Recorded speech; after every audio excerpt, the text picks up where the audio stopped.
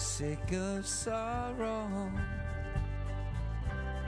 sick of the pain, sick of hearing again and again that there's gonna be peace on earth.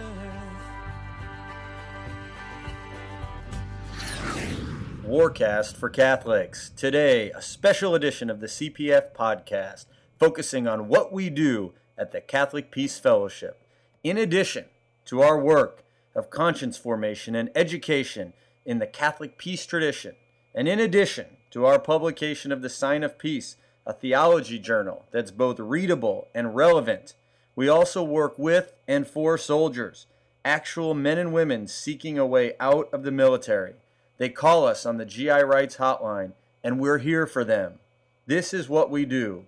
And today, a couple of stories from the families of those whom we've helped. We hope you enjoy.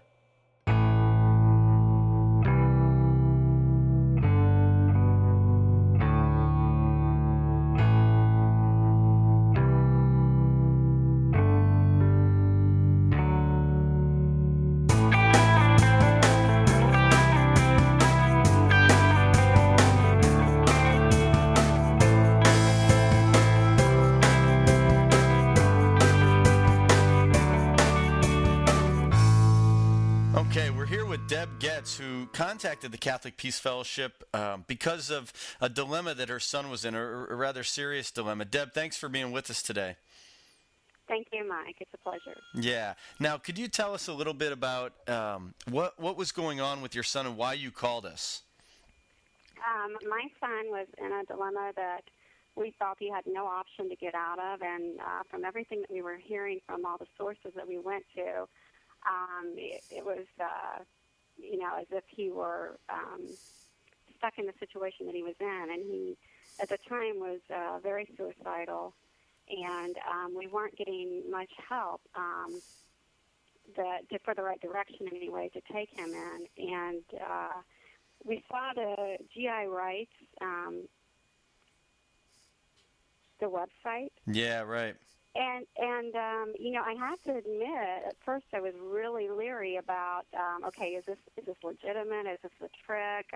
Because we had been told so many things, that weren't true from other sources. Well, he had been in the military for how long at that point?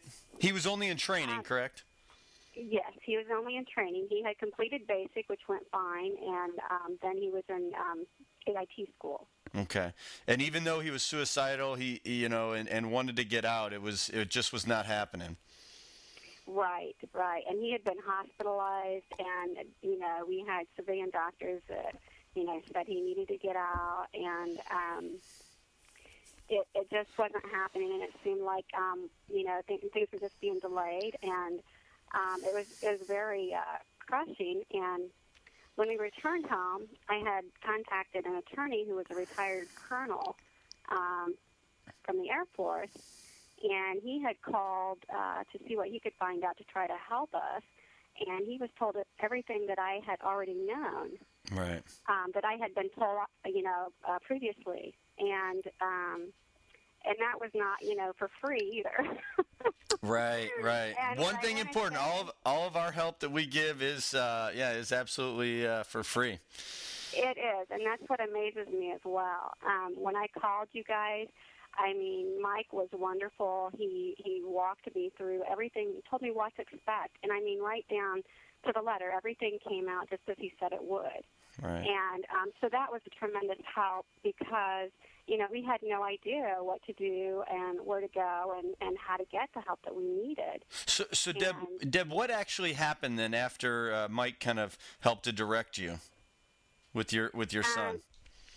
We had taken him down to Fort Knox to be. Let me explain first of all. We were AWOL. Right. Okay. And we went down to Fort Knox to get him processed out, and it was exactly as Mike said, go down on a Tuesday night. Everything would be processed. It would be out on Friday.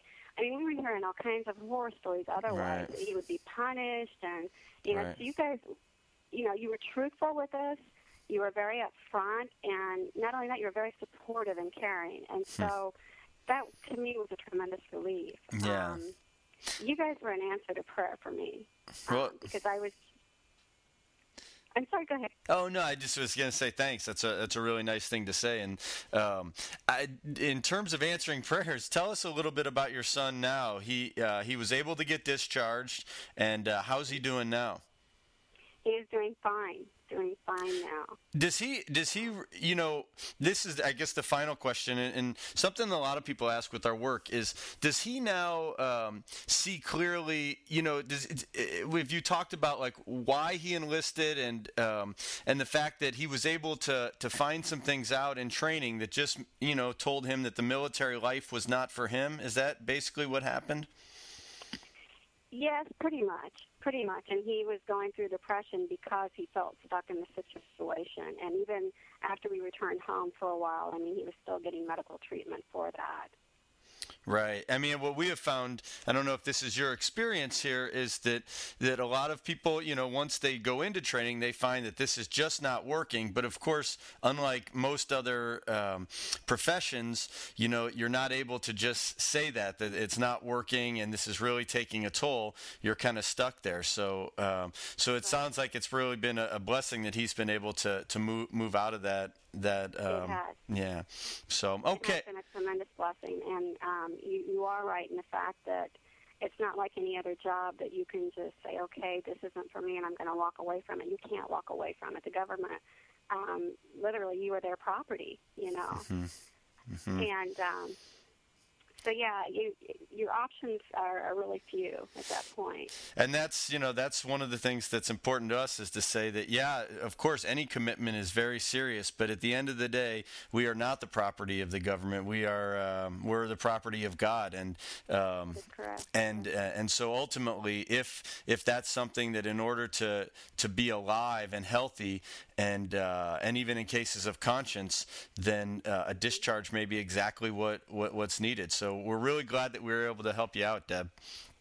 I appreciate that. I really do. And I would, in turn, like to help you guys out because of what you are there for. And I remember emailing Mike saying, don't ever take your site off the Internet because that was how we found you guys. Right. Otherwise, I don't know how we would have come across you to get the information that we received. Right.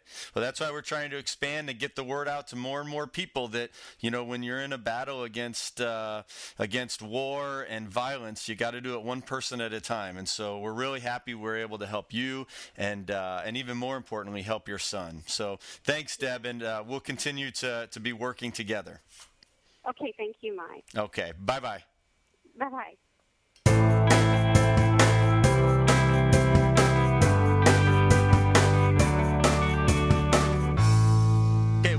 On the line, Roger Snyder, and his daughter had an experience with some recruiters that led him to calling the Catholic Peace Fellowship and the GI Rights Hotline. Roger, what happened with your daughter when she was being recruited and as she considered enlisting? Well, the recruiter went to the high school, and he recruited a friend of hers, and then he asked her to bring a friend down. So my daughter went down with her friend. They sat down. And she glorified all this, the free school and everything else, talked my daughter into going in. And with the recruiter's help, he helped nudge her until she decided to sign. She said, well, I better talk to my dad first. He said, you're 18. You don't need to talk to your dad. Wow. And, you want your dad to have to pay back all this money for the school. You want all these student loans. Do you want to put your parents under that pressure when we can pay for everything? Everything's going to be free. And my daughter signed, and then she said, well, she came and told me about it, and I said, I want to talk to the recruiter, so I went down the next day. And he said, well, she's not obligated yet. She hasn't went down to St. Louis. She's going to go to a few drills, see if she likes it, and if she doesn't like it, then she can just quit. Well, after she went to the first drill, all that changed. My dad came to me and said, what is she doing joining the National Guard? I said, I have no idea.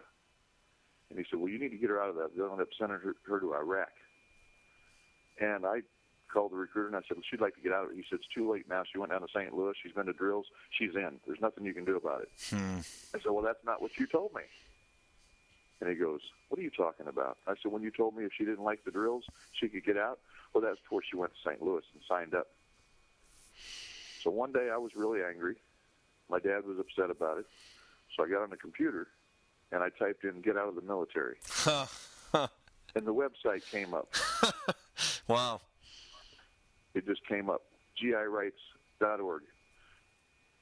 So I called the number and I talked to Mike. I don't know if it was you or not. But Nope, it the was other Mike. The other Mike. And the other Mike was very helpful. He said, I don't know about the delayed entry program as far as the Guard goes, but he said, we'll try it. Here's what you do. And he gave me specific things to do. First, call the recruiter and tell him, and send a letter, and then just not do nothing. And make them come to you. And after being told by my state representative and by everybody else that it's near impossible, a lady in the office that worked for the state representative actually called a colonel and talked to him, and he verified what I was told by Mike, that nobody's ever went to jail for backing out. Right. And that made me feel better about the situation, and we just followed everybody's lead as far as, send a letter if they want you to send a letter, or don't do nothing, and let them come to you. And finally, after all this time, I called up and I said, I want this thing to be done. And the captain said, what's your email address? And he sent me a letter, and right at the top of the paper it said, done. Wow. Now she's discharged. Wow. And she got a non-characterized separation. Right, which will not affect her in the future, and no, will not affect her at all. Now, if you had listened to the recruiter who was deceiving you, and she had gone ahead and been in boot camp, then it would have gotten much tougher. Over. Yeah, she'd been stuck. So it was good that you talked to him. That's great. And how's your daughter doing now? Fantastic. She's in college. She's doing good. She's working same job she worked, working her way through, and she's happy as can be. That's great. Well, listen, Roger, we just wanted to get that story because, we help soldiers every day, and we want to get out there so that people know some of the stories and the actual people that we help. So thanks for sharing your story, and I don't know if there's anything else you wanted to share. I just thank God for you guys. Okay. Hey, thanks. Thanks, Roger. All right. Have a great day. Okay. Bye-bye. So this is what we do at the Catholic Peace Fellowship. It's not easy work. It's the work of personalism, trying to increase peace in our world, one person, one conscience at a time. And so today we want to take this special chance to ask for your help. You would think that with so many Catholics in the military and so many Catholics in the country that this work would be flowering and going strong. But actually, this is it. You're listening to it. And we do not have much money at all. So please consider today making a donation to help our work so that in the coming year we can keep this going. Continue to put out materials to educate people that the Catholic Church does have a long and storied peace tradition. And perhaps even more importantly, to answer the phones and to reach out to more and more soldiers who are calling us looking for a way out. So to donate, if you simply go back to our website and look right under our top banner, you'll see the button called Donate. We have a secure website, makes it easy and secure to donate money to us. Please consider doing that. And also, in the coming year, consider becoming more a part of the Catholic Peace Fellowship. We need people to go out there to high schools and to counter all the billions of dollars being spent to recruit more and more soldiers into the military. In fact, just this morning on NPR, a story from one of the Army Chiefs of Staff saying that they need more soldiers because there's more war that is planning on being fought. And we need to counter that. We need to be, for the church, a sign of peace. And not only for the church, but for our world. But this takes time and it takes money. So consider making a donation to us. And thanks for listening. We'll see you in 2007 as we continue with Warcast for Catholics.